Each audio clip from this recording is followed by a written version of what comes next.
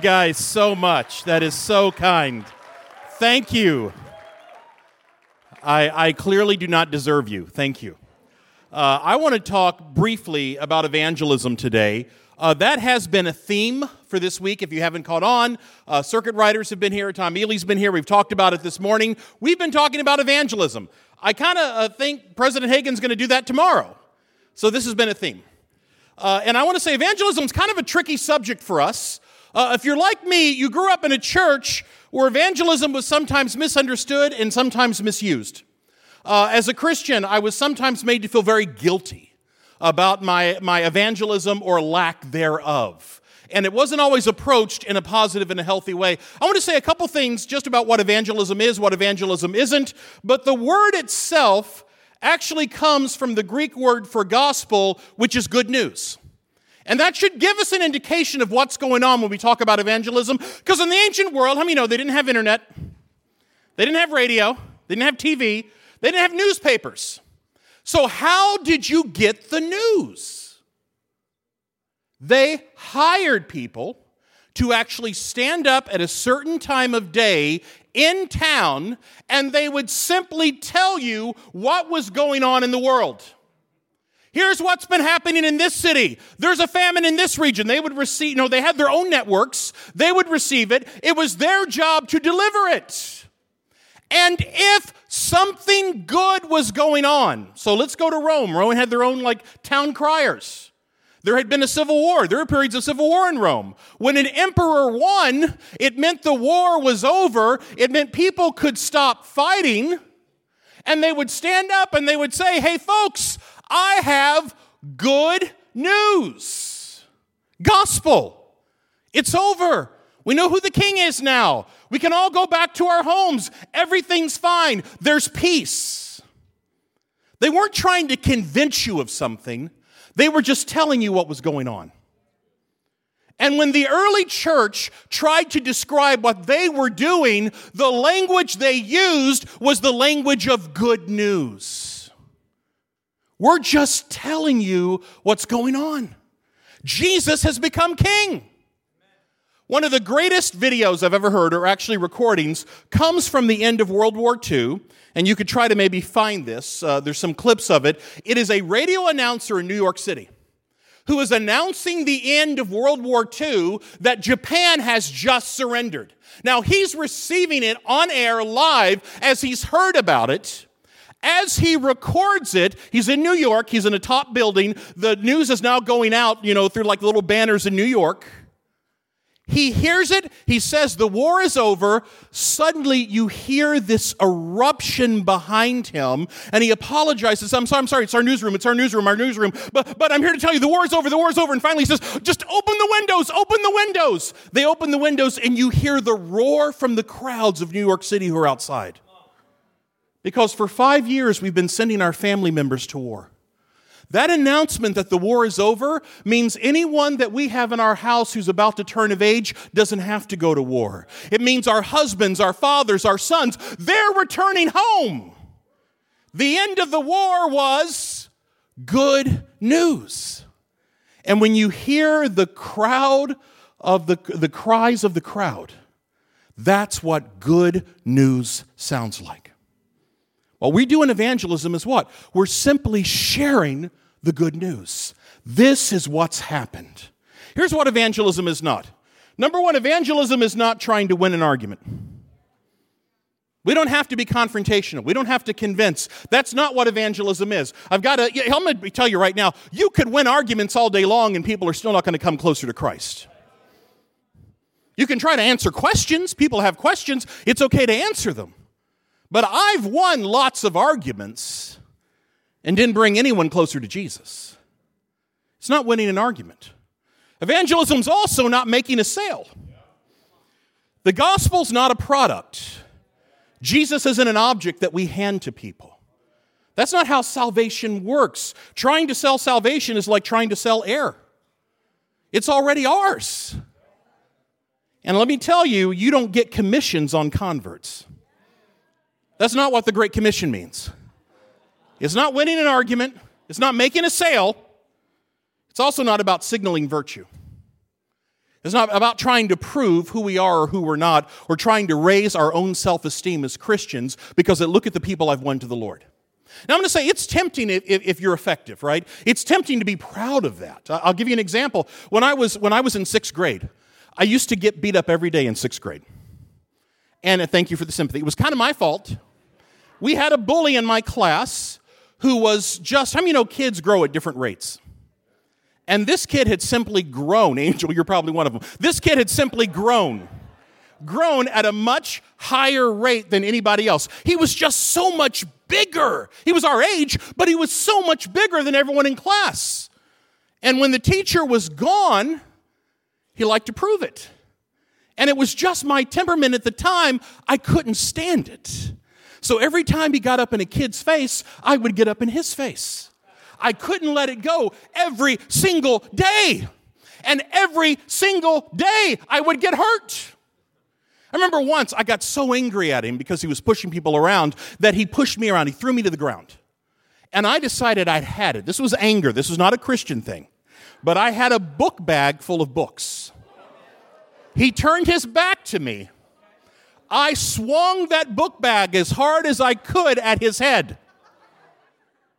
He turned around, he knocked me to the ground again, took my book bag and started beating me with it, which is a great lesson. Never use a weapon you can't keep a hold of, right?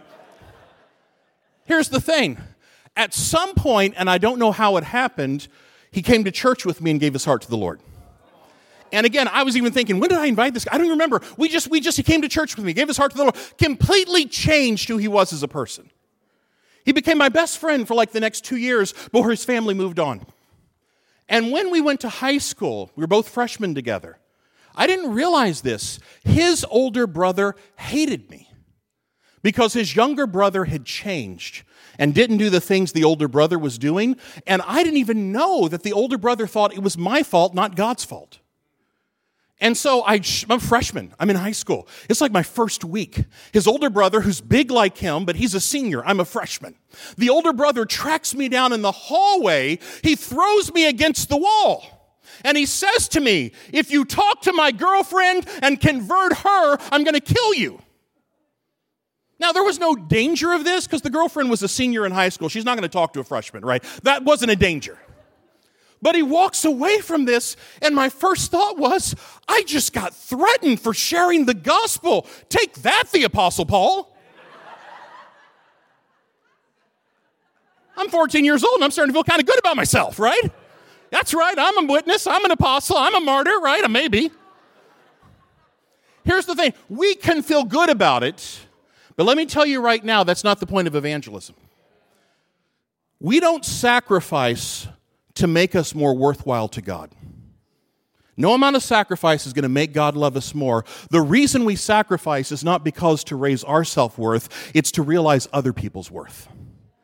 I sacrifice because of who they are, not because I feel bad about myself. It's not about signaling virtue. So what is evangelism? Evangelism is really just a profession of faith. It's not a separate profession of work. All it requires is honesty. Honesty and authenticity. Not salesmanship, not debate skills. How many of you realize that when we evangelize, when we witness, when we share our faith, we're not really doing much more than we do when we come forward here and worship? Do you realize that all worship is honesty about God? But when I'm being honest about God to God, I call it worship. When I'm being honest about God to fellow believers, I call it testimony. But when I'm being honest about God to non-believers, I call it evangelism. The message doesn't change, it's just the audience that's changed. And if we feel comfortable coming forward in chapel and being honest about God, we can be comfortable leaving this chapel and still being honest about God. You don't have to change what you say. All you're doing is talking to someone else. But if you can be honest here, you can be honest out there. Evangelism is simply telling a story. Sometimes people need to know about Jesus. And all we can do is share the story. It's like Peter in Acts chapter 10. He's asked to go to Cornelius in his house. Peter shows up. Cornelius says to him, I want you to tell me about Jesus. And Peter says, well, here's what we know, and we're witnesses of this. Peter doesn't even get to an altar call. While he's still telling the story, Cornelius becomes a Christian. All he did was tell the story. We're witnesses of what we've seen. Sometimes it's simply sharing an invitation. We come to the character of Philip in the Bible, one of my favorites, a disciple of Jesus. Philip had this habit that anytime he wanted to tell someone about Jesus and they wanted to push back, his response was the same: come and see. He goes up to Nathanael and says, I think we found the Messiah, John chapter 1. Nathanael says, where? From Nazareth. Nathanael goes, really? You think anything good can come from Nazareth? Philip doesn't say, well, Nazareth's a fine town. Well, why are you so bad about Nazareth? Dude, what's wrong? No, what he said is simply this: come and see. Come with me if you really want to know. If you don't want to know, you can stay where you are. If you want to know, just come and see. It's sharing an invitation. Last Saturday, I was out preaching somewhere on Sunday. I'm checking into a motel Saturday night. A woman is checking me in. Her name is Stalin.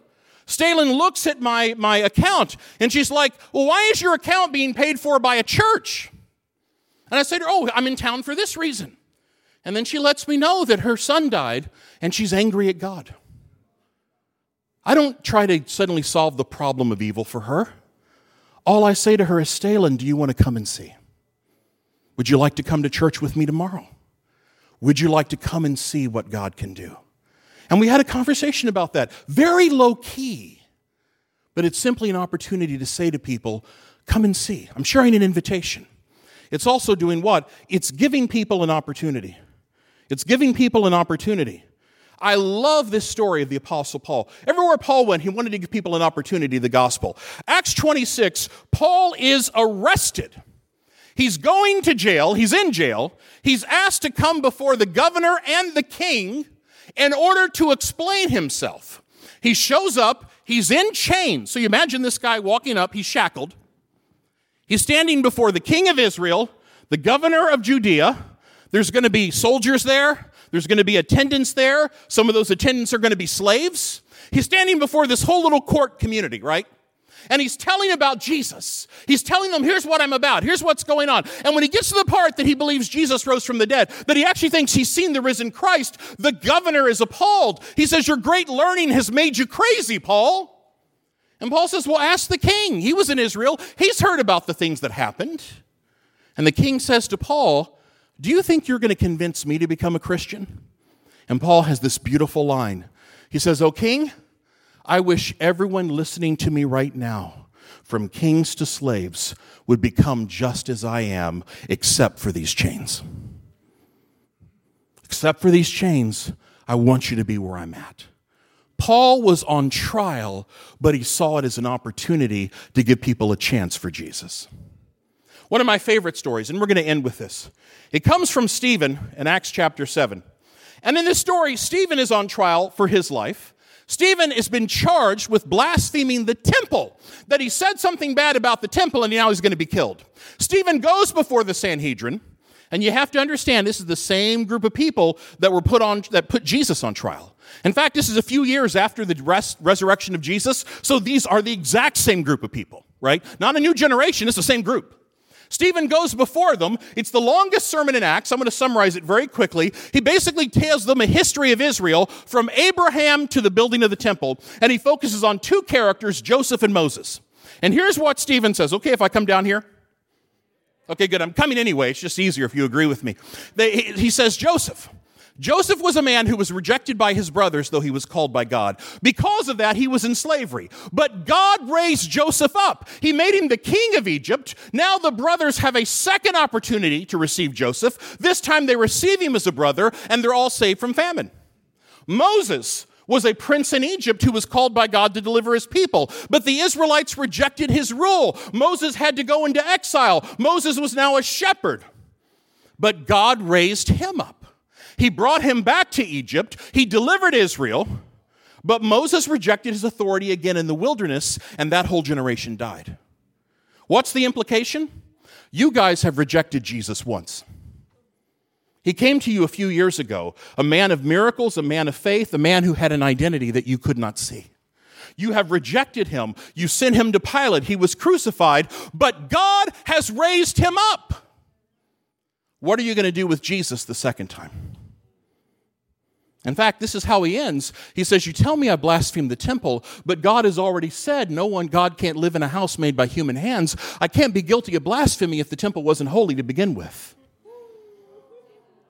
And the fact that you have a temple didn't stop you from killing any prophets of God. The fact that you have a temple didn't stop you from killing Jesus. What good is the temple? What I'm offering you is God himself. Now here's what happens in the story. Acts chapter 7, and I'm going to begin reading briefly here at verse number 54. When the members of the Sanhedrin heard this, they were furious and gnashed their teeth at him.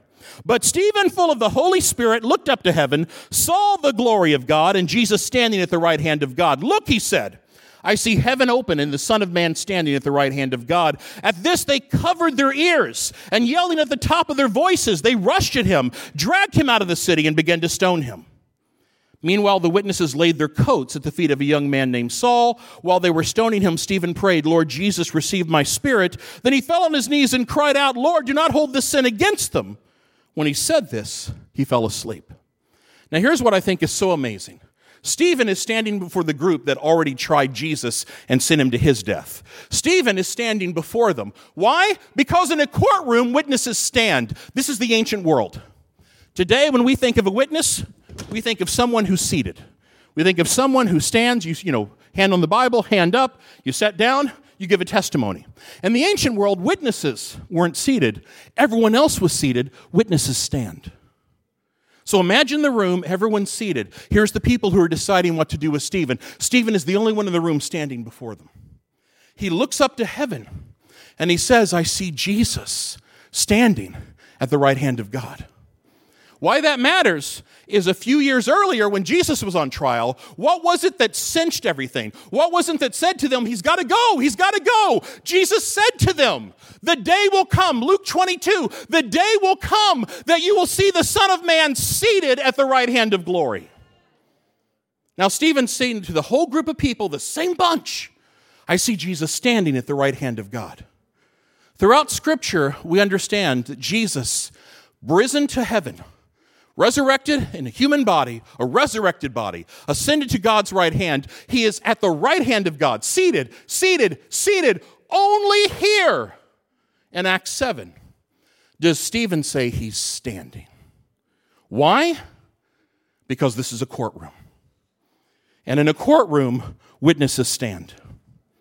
And we can easily imagine Stephen looking up to heaven on trial for his life. And he sees Jesus at the right hand of God. Jesus looking at Stephen, and what does Jesus do? Jesus stands. Because what did Jesus say? If you testify before others of me, I will testify before God of you. When we witness to Jesus, he witnesses to us. At that moment, Stephen's not looking at this courtroom. At that moment, Stephen is looking at that courtroom. He's failing this one, but he's passing that one. And at that moment, that's when they decide to kill him. Understand, when we bear witness to Jesus, we're not just standing in one court, we're standing in another. Jesus promises us that if you stand for me, I will stand for you. If you bear witness to me, I will bear witness to you. I will testify of you. To deny who Jesus is. How do we deny? Well, we could just be like Peter and say, I don't even know the man. Most of the time, our denial is when the opportunity comes to give someone else an opportunity, we just keep our mouths shut. But here's the thing. When we deny what we know about Jesus, we're not just denying Jesus, we're actually denying ourselves. I'm not a follower. I'm not someone who's going to testify. I don't have the news of what Jesus has done. That's what we're saying. We don't have to convince someone. We don't have to argue with anyone. We don't have to sell someone on the idea of Jesus. All we have to do is tell the story and let them decide whether it's good news to them or not. But when you stand for Jesus, no matter how hard it is, no matter how threatening it feels, Jesus is standing with you. So understand, Jesus stands with his people, and when we stand for Jesus, we're actually standing with Jesus. So I'm going to ask everyone to stand. I'm not going to call you forward here, Because I'm not concerned about your honesty of God up here. What I want to talk about is your honesty about God out there. So I'm going to close in a word of prayer, and I'm going to dismiss you. And here's my benediction. Go out and be honest about God.